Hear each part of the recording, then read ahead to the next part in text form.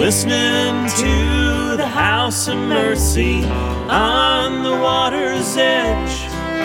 Was a man who met the Savior, so the gospel said.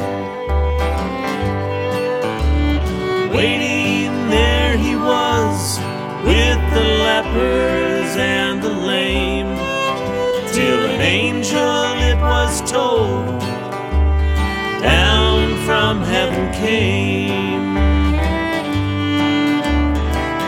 Folks tuned in from all around, near and far, just to listen to the House of Mercy, waiting for the waters to stir. We're just listening to the House of Mercy, waiting for the waters to stir.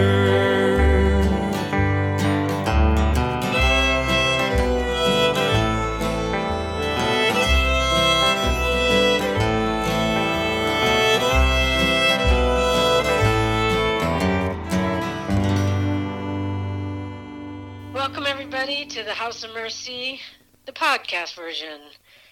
You know, wherever you are in Australia or Wisconsin or the Falkland Islands, I don't know, do we have listeners in the Falkland Islands? I don't know, but we're glad that we can be together in this, you know, I would say maybe less than satisfying digital way, but at least the airwaves have a wide reach. Thanks for listening, visiting. Hope to see you all somewhere someday. Yeah, Debbie, speaking of somewhere someday, we are going to have another in-person gathering. We're calling it a post-election House of Mercy semi-Sunday service, November 15th at 5 p.m. here outside. And we just thought that might be a good time for everybody to just kind of get together and be together. We might not even know the outcome of the election by November 15th. No, but I think whatever the situation, I think it will be nice to be together. I do too. I think it'll be great. And so whatever the weather, we'll have fire pits for sure, and hope to have some music, reflections, and some prayers. And You can wear sleeping bags if you want. Yeah, for sure, wear sleeping bags. Don't get too close to the fire, though. No, I ruined a sleeping bag like that before. So, hey, I want to invite everyone to join a Zoom conversation after church this evening at 6 p.m.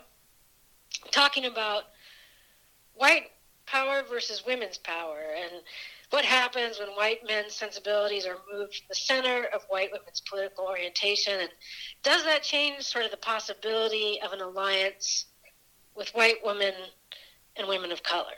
So I think it's going to be an interesting conversation. You can find the link for the Zoom conversation in the House of Mercy newsletter, or if you don't get the newsletter, email me soon and I'll send you the link. You know, some of us have been following this conversation among prominent women where they're discussing these issues and then talking about it. But you know what? Even if you haven't been following that conversation, but you want to join us for the Zoom meeting, please do. It would be great to have you there.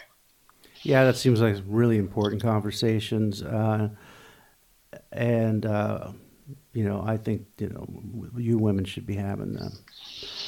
I mean, men are invited too.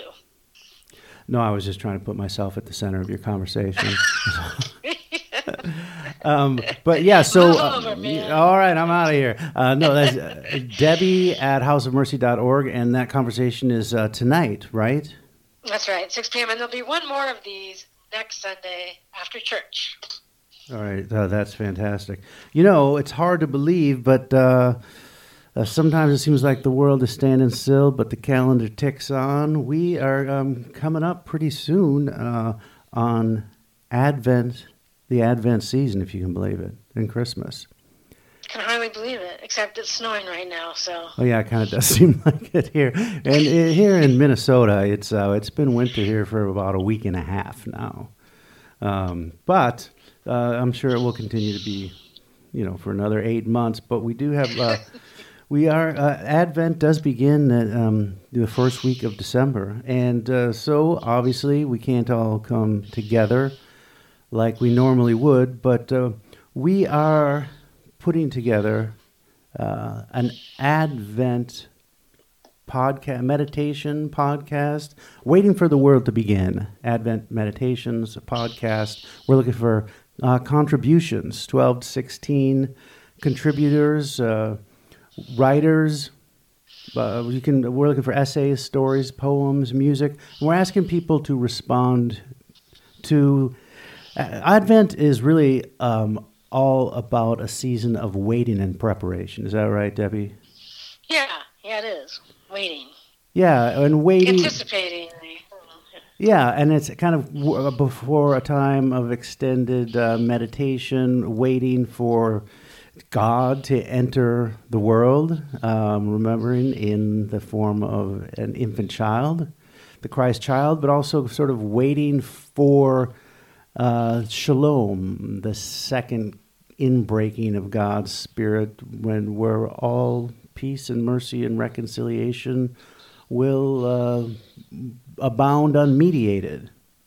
Is that right? Well, I guess. Is that waiting for the second coming? Is that like waiting for the end of the world? Well, the whole thing is the end of the world. It's the rebirth of the world. It is. I mean, people, apocalypse. People think of it as the end, but really, it is about an unveiling of the new, the coming to an end of the old and the opening up and revealing of the new.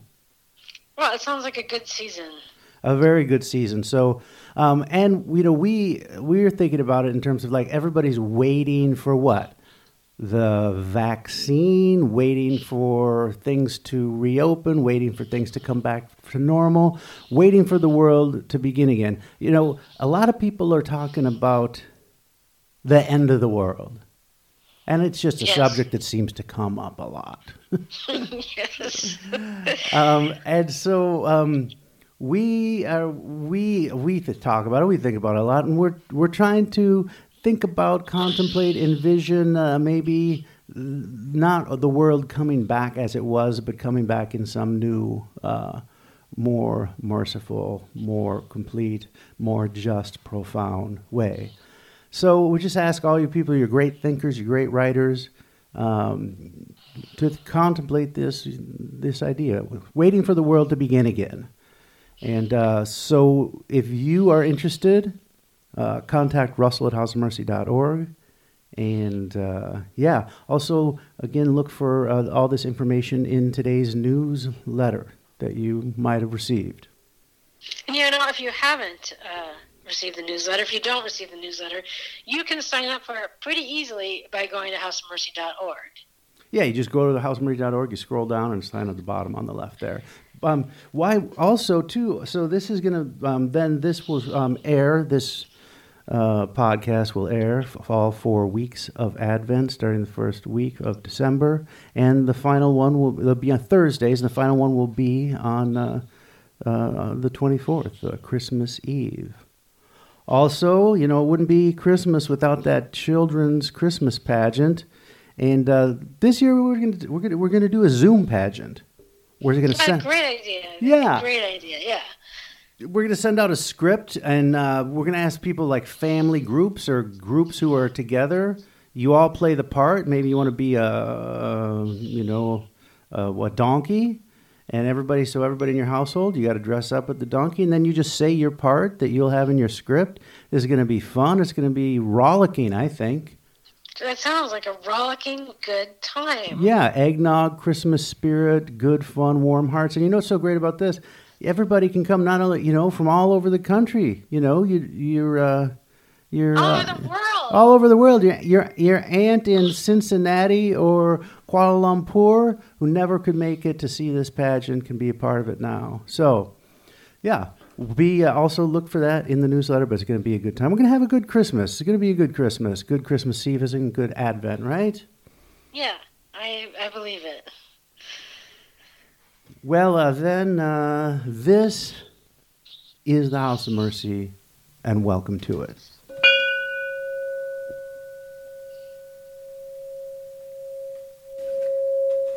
Please join me in the prayer of invocation. God of mercy, we pray for the bread you give. Bread, not just a metaphor, even if it is a good one, but something we can sink our teeth into, something that feeds us, gives us life, makes us feel alive or empowered, or possibly disempowered if we happen to wield too much to the detriment of others. Help us embrace our vulnerability as creatures who need each other, and help us somehow feel communion together, even though we can't feel the warmth of other bodies next to us in pews with wet coats on a snowy evening. Amen. The peace of Christ be with you. Share a sign of peace with anyone you happen to see, or a dog, a cat, a bird. We need as much peace as we can muster. House of Mercy Hymn 111, Farther Along.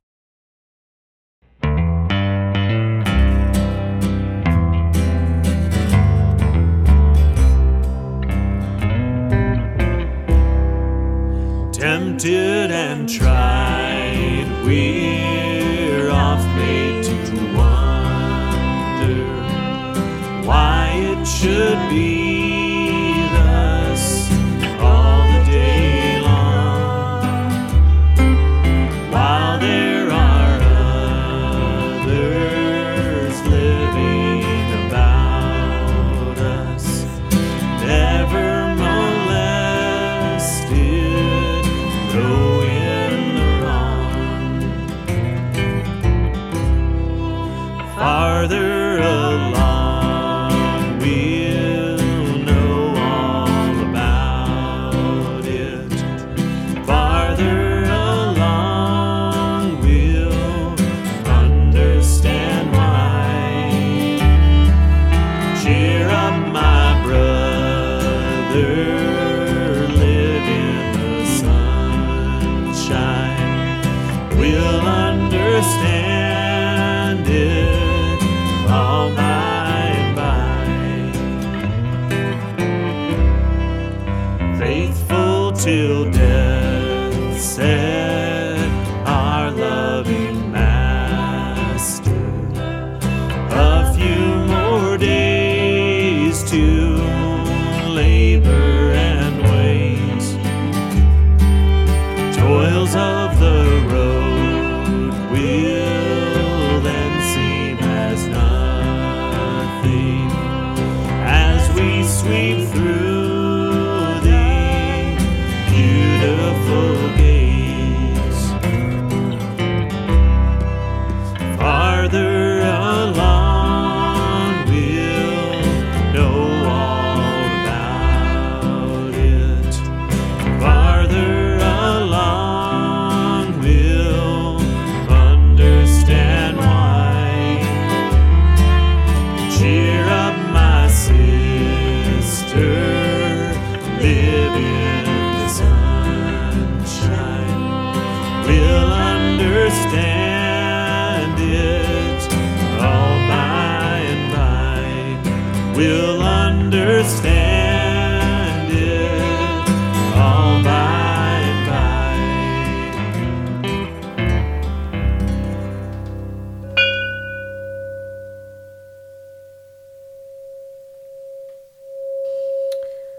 Please join me in the prayers of community. I'll end each prayer or petition with God in your mercy, and I invite you to respond. Hear our prayer.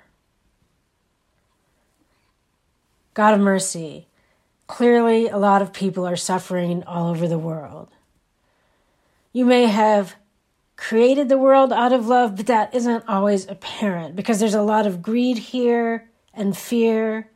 Some people are denied their basic humanity. There are hate groups, people who bond over hatred of others. I assume you are aware of this. And hopefully you have a plan, or if not exactly a plan, then bring us the bread that you give for the life of the world, something accessible we can turn and eat. And slowly, if it can't be quickly, become the world, manifesting the love you made it from and for. We pray for the world, for the prisoners and captives, people who have to flee their countries due to violence or hunger or the ravages of climate change, children separated from their parents. May our compassion increase as we understand none of us are immune from the brokenness in the world. God, in your mercy. If it's okay, we'll just come out and pray that there will not be violence surrounding our election in the United States. Maybe it's somehow our turn as a nation to know this sort of instability and insecurity, but we pray for mercy for all of our sins as people and a nation. And we pray that all the people working for positive change, putting as much love out there as they can, persevering for justice, will have an effect on the course of events. And we pray that your presence might be manifest as love and mercy and peace. That it doesn't have to do with what we deserve, but how much you love the world. God, in your mercy. God of mercy, some of us are mourning the deaths of people we love. Or we're frightened for ourselves or our parents who are facing the difficulties of aging. We are worried about COVID, about sickness and death. Our mental health has been a little easier to maintain in other times. We pray for healing, for help, for comfort, for the capacity to believe in truth and beauty and wholeness and restoration, resurrection in these troubled times. God, in your mercy. We have plenty to confess. Help us see how we are wrong, and help us see how we are beautiful. Hear our confessions and gratitude and prayers as we pause for silence.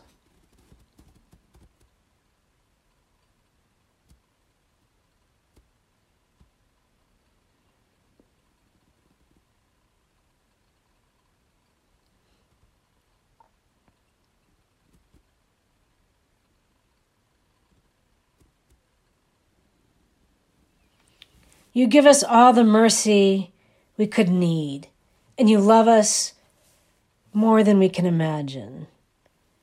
Thank you. Amen.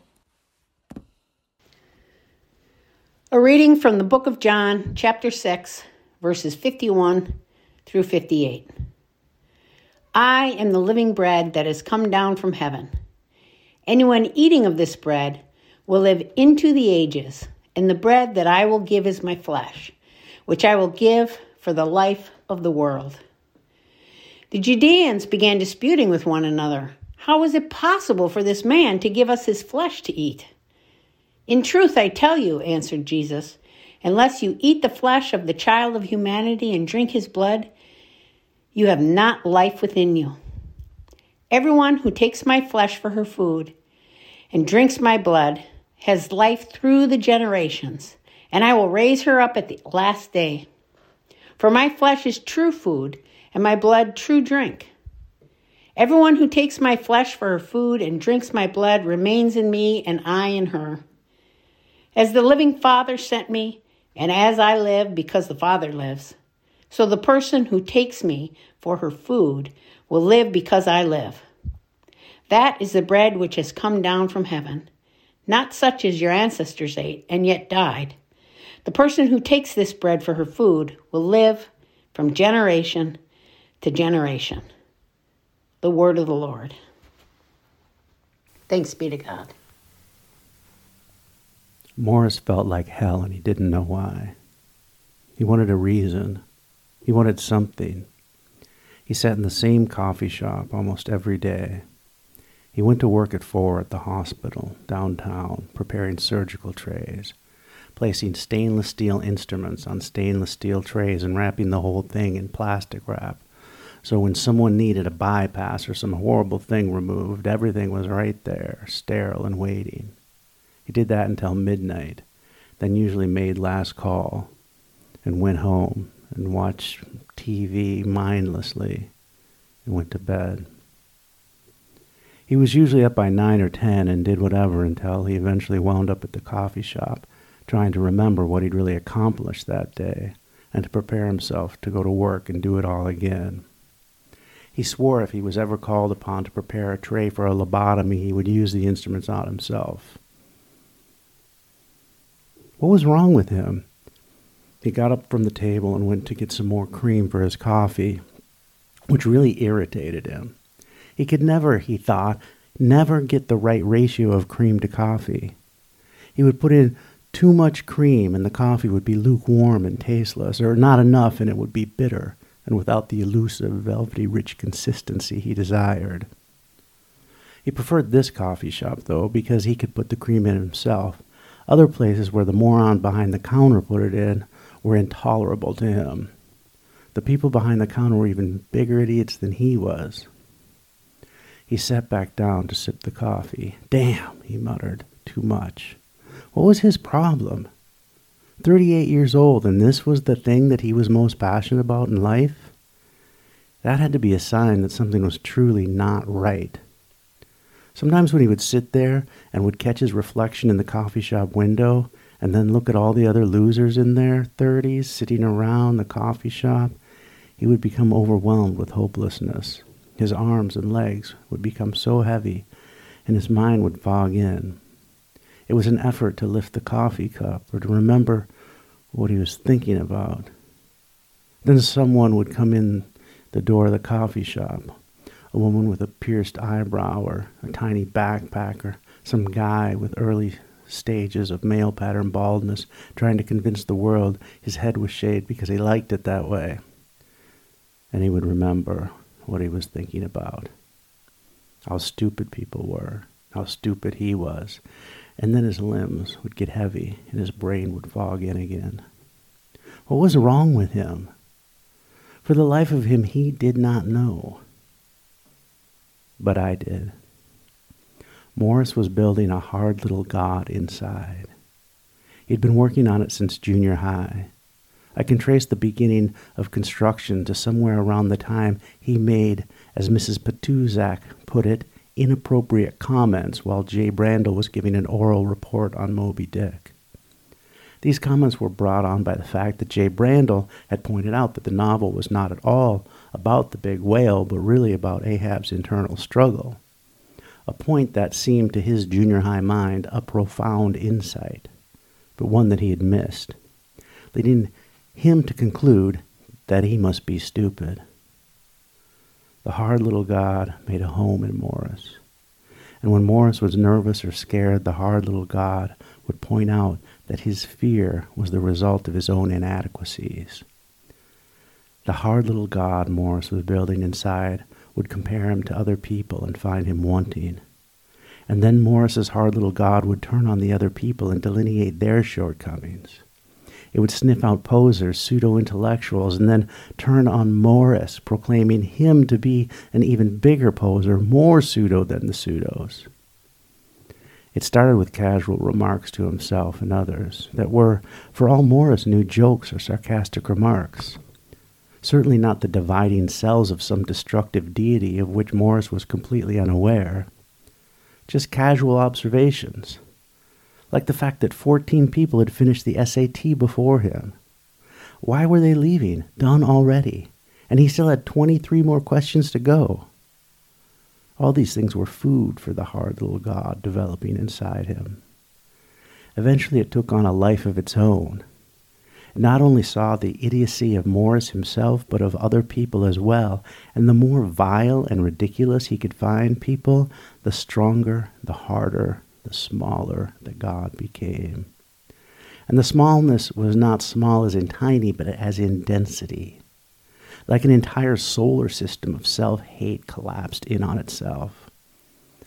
The littler it got, the harder it got, the denser it got, the more powerful it became. It sucked the energy from his limbs and his mind. What was he just thinking about? Morris could not remember. Then someone came through the door of the coffee shop, and he remembered. He was thinking about how stupid people are, and about how stupid he was. It was some 20-year-old neo-poser punk rock Christian. He'd seen this guy in here before with some others like him. They were reading Bibles and writing in notebooks and generally looking like they had it all figured out. He could never get these guys, figure these guys out. He was a Catholic, and this kind of, over-enthusiastic public identification with something never made any sense to him. If someone wanted to put a big circle in their ears and tattoos on their entire bodies and wear dirty clothes, fine. If people wanted to be born-again Christians and go around annoying other people, people's idiocy takes many different forms, fine. But somehow combining the two seemed beyond stupidity. This guy was wearing a grimy jean jacket with the sleeves cut off, and he'd written on the back with a black magic marker in bad Gothic motorcycle gang-looking letters. It said, "Bread of Life." And all the way down his right arm in this stupid lettering, he had tattooed, "Eat my flesh." And then on the other arm it said, "Drink my blood." This guy was sick. Just then, Morris's stomach winced. A sharp, hollow pain sunk into his bowels. Acidic digestive juices splashed around in his stomach, hunting for something. Morris had given up eating 2 weeks earlier. It seemed pointless to him to chew and swallow and digest and vacate. How odd, he thought. Just reading the words bread and eat and drink on the Christian tattoo guy had triggered some involuntary response. He read the words again and felt the acid in his throat. He was hungry. He felt dizzy. He felt heavy. The fog that usually filled his head returned this time. It closed his eyes. He lost consciousness. His head came down hard, first on the rim of his coffee cup, sending it spilling to the floor, then the table, then the weight of his body pulled him over off his chair and onto the floor. There is a difference between being alive and living. Still unconscious, he dreamed these words out loud.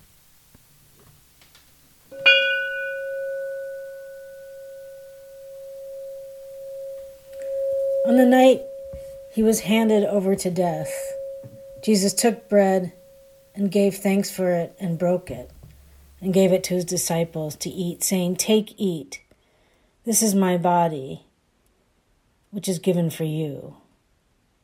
And after supper, Jesus took the cup and gave the cup for all to drink, saying, "This cup is the new covenant in my blood, shed for you and for all, so that sins may be forgiven.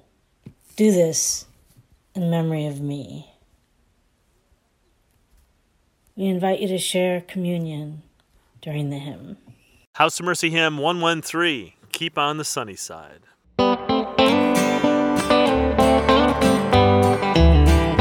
There's a dark and a troubled side of life.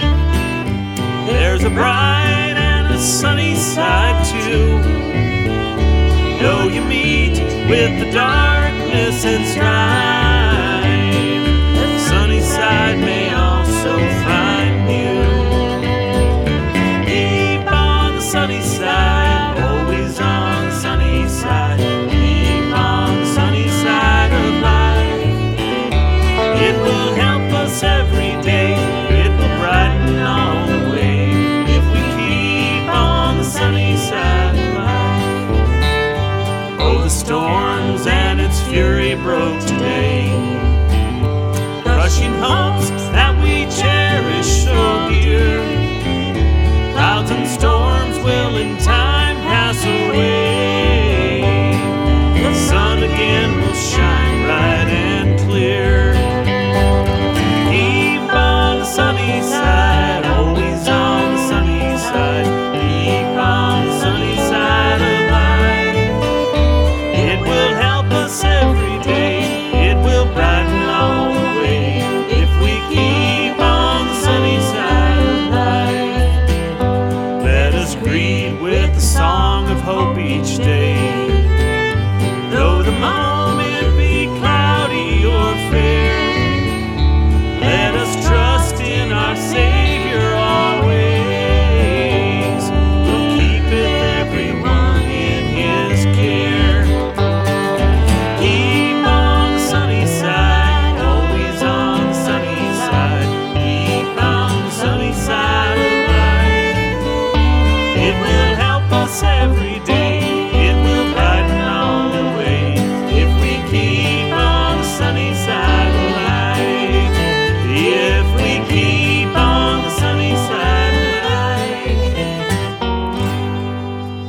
now may the mercy and love and peace of God be with you, stay with you, and sustain you as you breathe God's Spirit into the world.